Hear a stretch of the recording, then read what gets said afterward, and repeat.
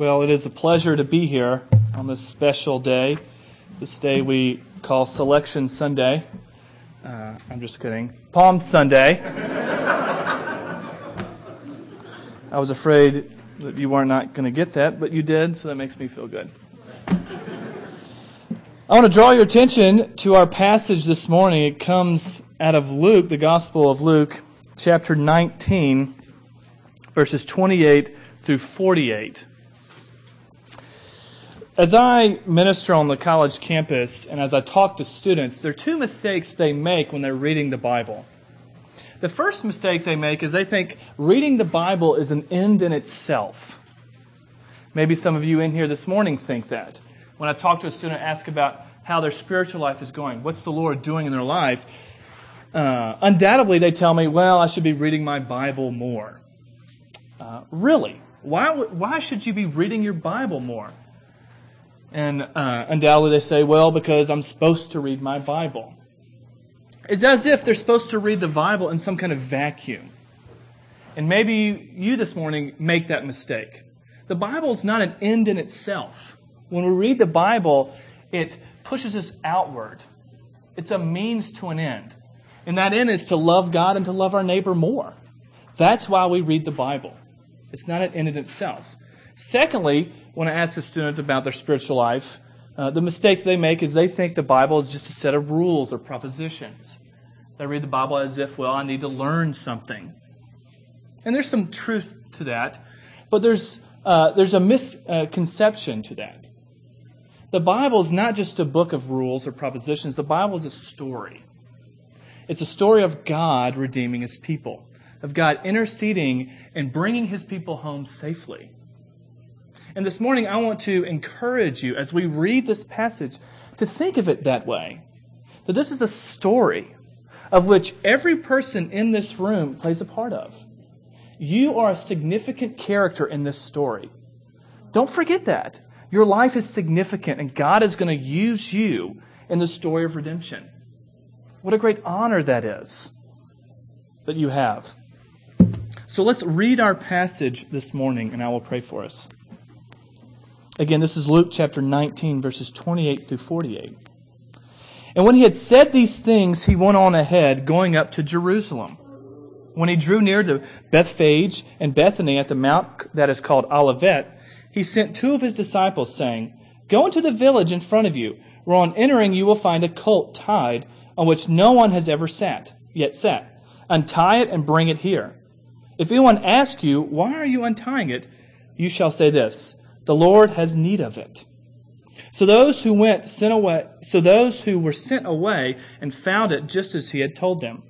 And as they were untying the colt, its owners said to them, Why are you untying the colt? And they said, The Lord has need of it. And they brought it to Jesus, and throwing their cloaks on the colt, they set Jesus on it. And as he rode along, they spread their cloaks on the road. As he was drawing near, already on the way down to the Mount of Olives, the whole multitude of his disciples began to rejoice and praise God with a loud voice for all the mighty works they had seen, saying, Blessed is the King who comes in the name of the Lord, peace in heaven and glory in the highest. And some of the Pharisees in the crowd said to him, Teacher, rebuke your disciples. He said, I tell you, if these were silent, the very stones would cry out. And when he drew near and saw the city, he wept over it, saying, Would that you, even you, had known on this day the things that make for peace. But now they are hidden from your eyes. For the days will come upon you when your enemies will set up a barricade around you and surround you and hem you in on every side and tear you down to the ground, you and your children within you. And they will not leave one stone upon another in you, because you did not know the time of your visitation. And he entered the temple and began to drive out those who sold, saying to them, It is written, My house shall be a house of prayer, but you have made it a den of robbers. And he was teaching daily in the temple. The chief priests and the scribes and the principal men of the people were seeking to destroy him. But they did not find anything they could do, for all the people were hanging on his words. Let's pray.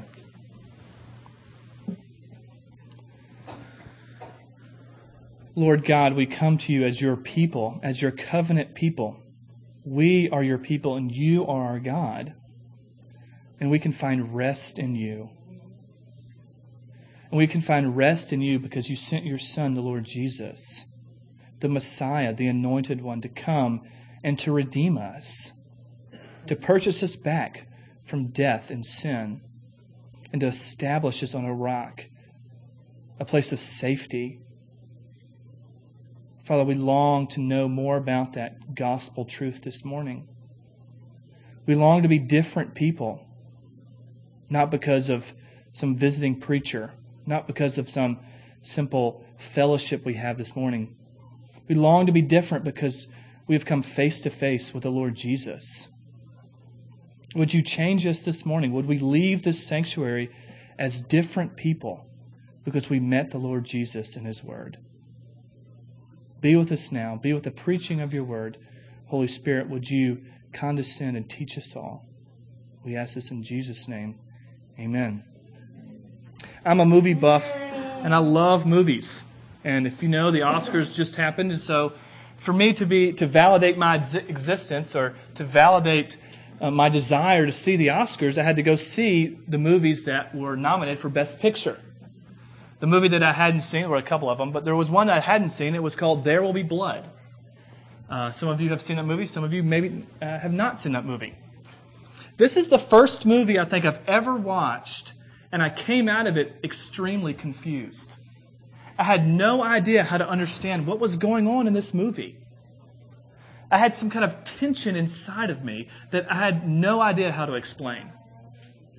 And so as I pondered over this movie, as I thought about it a few days later, I came to realize the issue that I had with the movie.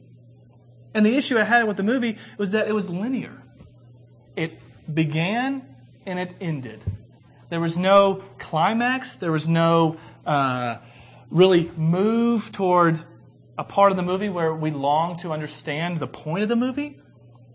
It just was flat. It started and it ended. There was no redemption in the story. And it left me with this confusion or this tension within my soul to understand what is going on here. And maybe some of you had that experience with this movie. And I resonated with Roger Ebert when he described this movie. He said, I don't know if I should like this movie or if I shouldn't like this movie. And I think that's the point of the movie, to leave you in confusion because it doesn't have redemption. And as people participating in the story of redemption, we should always look for that in this culture. We should always look for it in stories because that's where it'll resonate in our souls. Well, the glorious thing about our story is it's not without redemption. There is a climax. And this week, we start our narrative climb to that climax, where next Sunday we will celebrate the resurrection of our Lord Jesus, His defeat and power over sin, the climax of the great story. And this morning we come understanding that Messiah. We come longing to understand, who is this Messiah that has come? Who is this Messiah that will purchase us from our sin? And it's the Lord Jesus. And He comes as a king, as a prophet, and as a priest. He comes fulfilling all the anointed officials or offices of the Old Testament. He is the great Messiah because He fulfills these three offices, and He fulfills them completely. The first office we see Him fulfilling in our passage this morning is of a king. We see that in the first 6 verses, where Luke writes about the Lord Jesus coming into the city of Jerusalem, the city of God, where the temple resides, where God resides with His people. Mount Zion, the city that is talked about throughout the Old Testament, how God will restore this city. And Jesus comes in as His king, riding on a donkey, riding on a colt of a donkey. Now, He is a promised king. It's kind of funny as you read this story in the Gospel of John is how the disciples don't understand what's going on. They should know what's going on because Jesus was promised. And we learn about that in Zechariah chapter 9, where Zechariah prophesies prophesies, saying, "Rejoice greatly, O daughter of Zion. Shout aloud, O daughter of Jerusalem. Behold, your king is coming to you. Righteous and having salvation is he. Humble and mounted on a donkey, on a colt, the foal of a donkey." 500 years before Jesus enters into the city of Jerusalem, his coming as a king was prophesied. And the people of God should know this, and yet they don't know it. Not only was it prophesied broadly that there would be a king, but a specific prophecy. The prophet specifically prophesies this king as coming on a donkey. One is on a colt of a donkey. Here's what this means. This means that Jesus is the fulfillment of God's promise to his people. God is a God of promise and a God of fulfillment. What he says in the Old Testament does come true in the Old Testament, in the New Testament. Jesus is the fulfillment of God's promise. He loves his people, so much so that he promises them a Redeemer, and that person is the Lord Jesus. Jesus is the physical manifestation of God's faithfulness to his people. He's a coming king, a prophesied king. Secondly, he comes as a humble king. We see this in the second few verses of that passage where Jesus enters in on the colt of a donkey. Now, when kings entered into a city at this point in time, they came in great pomp and circumstance. They came riding on an animal fit for battle, a stallion, if you will, riding behind a stallion on a chariot. And they're surrounded by the people that represent them. And this procession that takes place of a king comes because he's victorious over his enemies. And the procession is always started by those that follow the king. The king doesn't start his procession. He doesn't say, "Here, I'm coming into the city. Start a processional, start a celebration." No, the people that represent this king, that are excited about his victory over their enemies, starts the procession with great energy. They run out and meet their king and celebrate his victory over their enemies. Well, that's not the case for the Lord Jesus. Jesus comes having to start his own processional. He is the one that says, "Go get me a donkey." And this is where you will find it. He is the one, the king, entering into Jerusalem, and yet he has to start his processional. Moreover, his processional is identified with insignificance. He's riding an animal of insignificance, of a donkey. Nothing like a great stallion, an animal of warfare. He rides in on a donkey. And he's surrounded by people of insignificance. People that are weak and wounded. People that are looking for hope in the world. People that are looking to be restored are following the Lord Jesus. They're insignificant people. They're not people that any of us in here would hang out with. And yet we are those people. The gospel doesn't mean anything to us unless we understand that we are the insignificant people. We are the weak people. And the Lord Jesus is our king. Now, what did he do with a king like this? Well, 360 years ago, the divines who wrote the Westminster Confession of Faith and the larger and shorter catechisms give us a hint on what to do with a king like this. The first question to the shorter catechism is, what is the chief end of man? The chief end of man is to glorify God and to enjoy him forever. Now the question is, what does it mean to glorify God? What does that look like? Well, in the Old Testament, I'm sorry, my Bible keeps sliding. In the Old Testament, it means to ascribe weight to something.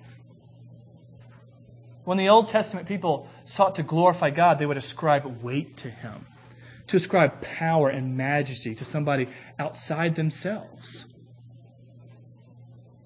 So what does it mean? What does it look like to deal with a king like this? It means to ascribe him glory, to submit to him, to allow him to have power and majesty over your life. To worship, to glorify God means to allow him to enter into your life and throw his weight around, as it were. To allow God to come in and to throw the weight that you ascribe to him around in your life. My dog, Lily, is not allowed to come to our Tuesday night Bible study. because she has this unsatiable desire to be around people. And when she's around people, she wiggles really furiously.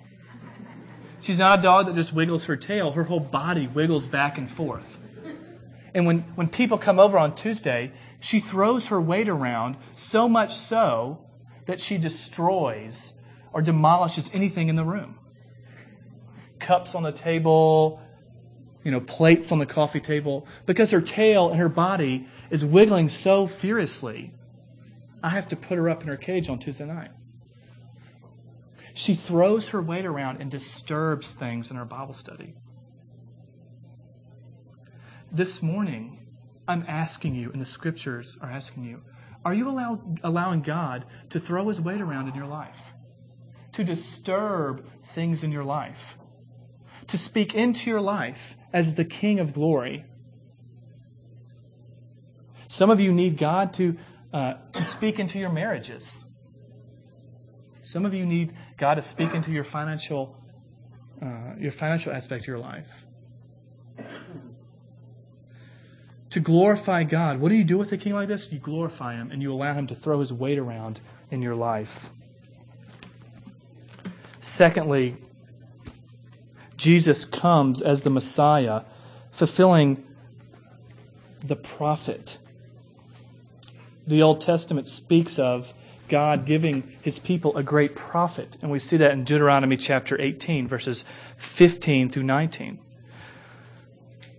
It says this, "The Lord your God will raise up from you a prophet like me from among you, from your brothers. It is to him you shall listen.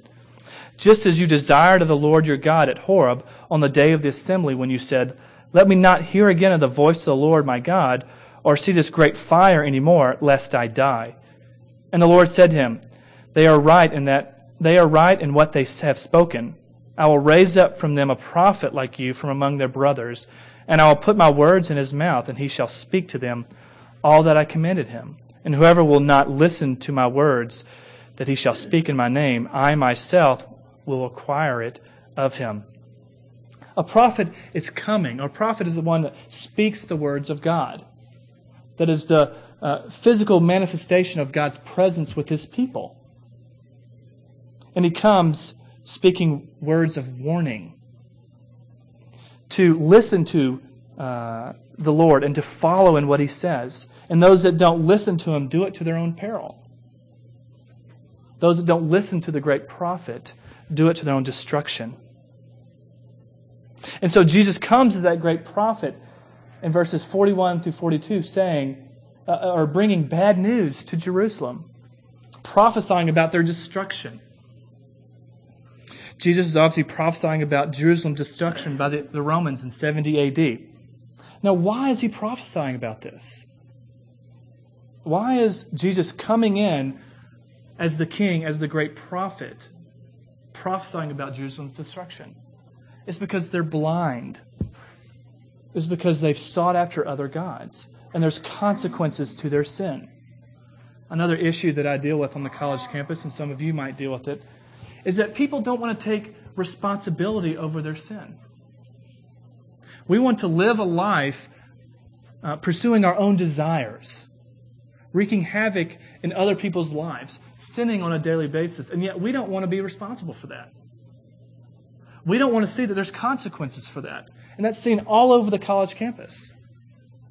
Living lives of debauchery and idolatry, and yet they graduate and they go home and they find themselves struggling with sadness and depression because they don't know where their life is.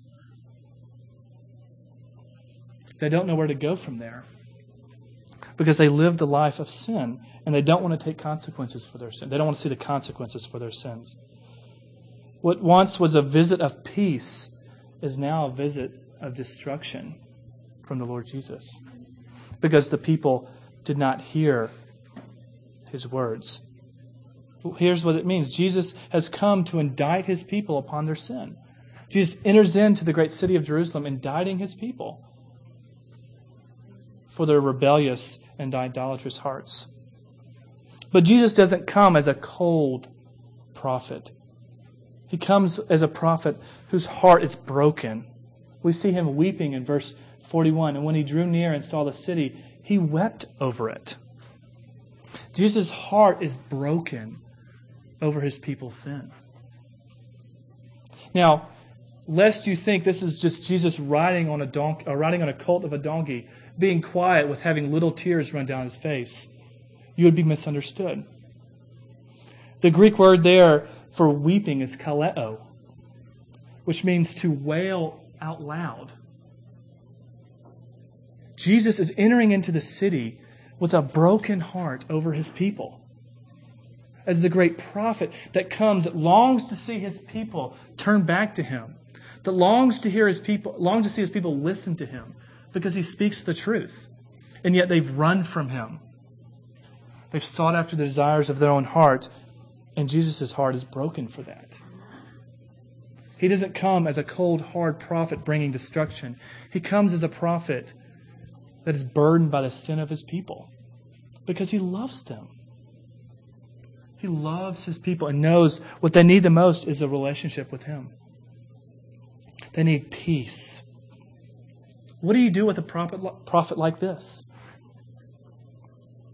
Archibald Rutledge, the poet laureate of South Carolina, wrote this story. He met this guy in a coffee shop one morning. And he approached this guy because he seemed like he was downtrodden. And he asked this guy a question and he writes this story. Archibald Rutledge wrote that one day he met a man whose dog had just been killed in a forest fire. Heartbroken, the man explained to Rutledge how it happened. Because he worked outdoors, he often took his dog with him. That morning, he left the animal in a clearing and gave him a command to stay and to watch his lunch bucket while he went into the forest. His faithful friend understood, for that's exactly what he did. Then a fire started in the woods, and soon the blaze spread to the spot where the dog had been left. But he didn't move. He stayed right where he was in perfect obedience to his master's word. With tearful eyes, the dog's owner said, I always had to be careful what I told him to do because I knew he would do it. What do you do with a prophet like the Lord Jesus? Is you listen to him. You listen to what he commands of you and you do it. Not because of you think you're going to merit his favor, but you do it because you love him and you see that his life gives you peace. The peace that you all long for in this world only comes through the Lord Jesus. You listen to him as this dog listened to his owner. You listen to him, and if you listen to him, it might cost you your life. Are you willing this morning to die for the Lord Jesus? Now, I don't necessarily mean that you would go out and lose your life, but are you willing to die to this world and live for the Lord Jesus? Are you willing to listen to this great prophet? That's what you do with him. And lastly, we see as he comes as a priest. We see this in verses 45 through 48.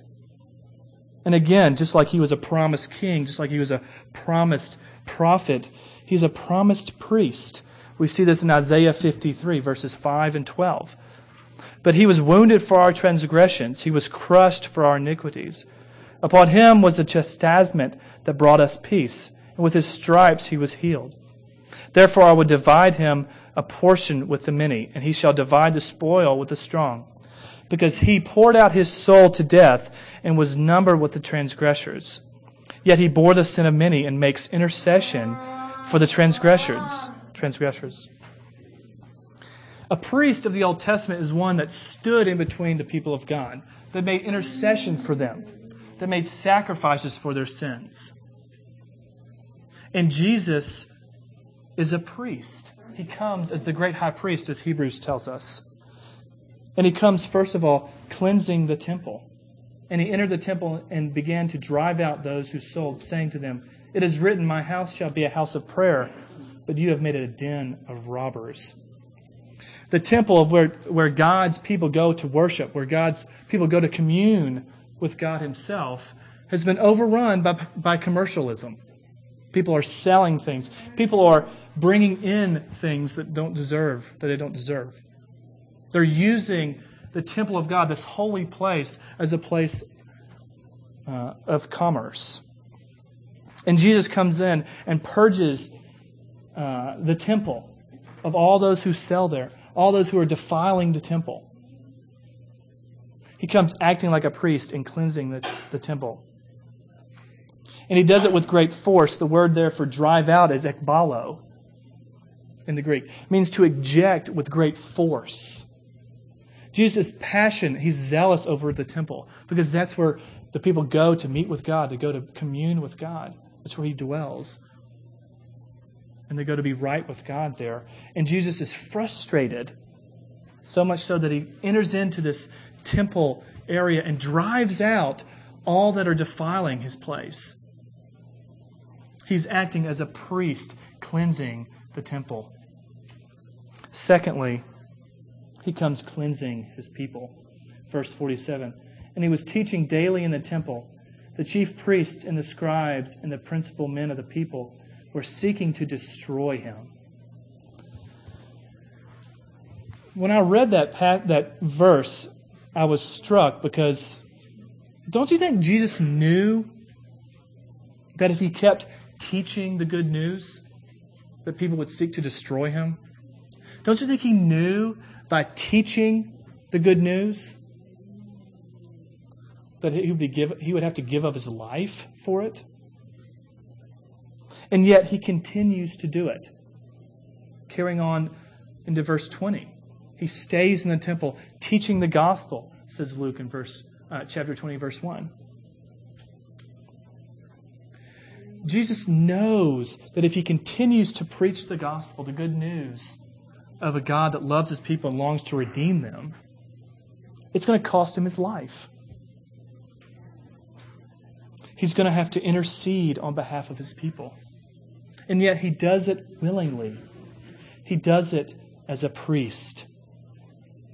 For the sake of the gospel, for the sake of his people, the Lord Jesus is willing to be destroyed, willing to be broken, willing to give of his blood for the atonement of his people's sins.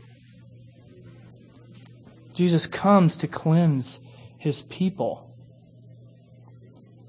What do you do with a priest like that? Well, I would suggest to you this morning that you rest. You rest in the Lord Jesus. I always hated Saturday mornings at my parents' house, especially when I was a teenager, because Saturday mornings meant I had to wake up early and I had to clean the house. If it wasn't cleaning the house, I had to mow the lawn. If it wasn't mowing the lawn, I had to rake the leaves. There was always something that my parents had me doing on Saturday morning. And they didn't let me sleep in. It was always Saturday morning was cleaning day. And you had to clean, Parker. Thank goodness I had 3 other brothers so we could do it together. But to wake up on Saturday morning and to go out and to, say, mow the lawn was a frustrating experience. Because I wanted to stay in and I wanted to sleep. I had been out partying with my buddies the night before, doing something ridiculous, I'm sure. And I wanted to sleep in.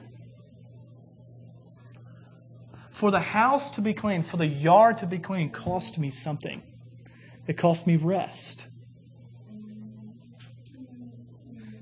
For the Lord Jesus to cleanse his people cost him something. It cost him his life. He gave of his life that you might be cleansed and that you might have rest in the Lord Jesus. It's sad that we have to say this in a sanctuary full of people that believe in the Lord Jesus. But I'm begging you this morning, would you rest? Would you quiet your hearts? Would you get rid of the anxiety and the stress in your life and know that you're watched over by a great king that loves his people and that everything is going to be okay? It's all going to be okay. Because you have a great redeeming king. You have a great redeeming prophet. And you have a great redeeming priest that has come as the Messiah, as the Christ, on behalf of His people. Now the passage won't let me stop there. Because the Lord Jesus comes as a prophet, as a priest and a king. But He comes bringing His people salvation. You might ask, where do we see that? Well, we see it in verse 42 and verse 38. The people are crying out about the Lord Jesus coming into the city, and they say, "Blessed is the King who comes in the name of the Lord. Peace in heaven, glory in the highest." And then verse 42 saying, "Would that you, even you, had known on this day the things that make for peace." When Luke, the gospel writer, uses the word peace, he always uses it with respect to salvation. Not internal peace, but peace with God. Jesus enters into this city as a prophet, as a priest, and as a king, fulfilling the Old Testament, fulfilling the one that had been proclaimed from the very beginning that is to come and to redeem His people. And He comes bringing salvation to them. Acts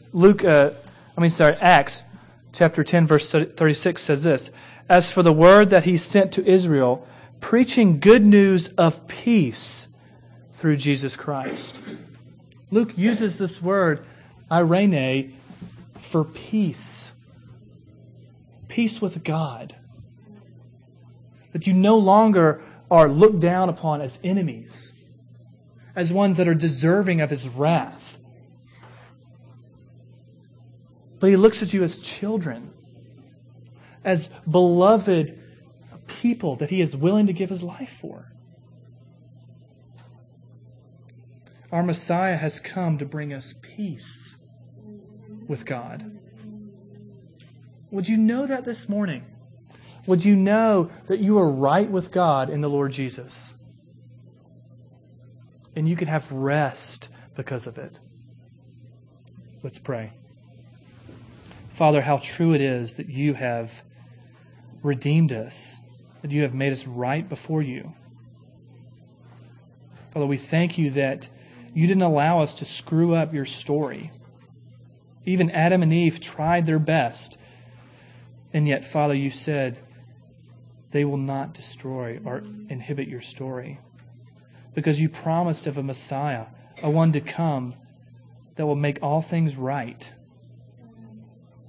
And He will give us peace with You. We thank You for this Palm Sunday. We thank You for what it pictures for us as our great King riding into the city. And He rides into the city to give of His life and to die. Will we know that message, the great gospel this morning? And would we be transformed people? Thank You, Lord Jesus, for Your word and the way it teaches us. We ask this in Christ's name. Amen.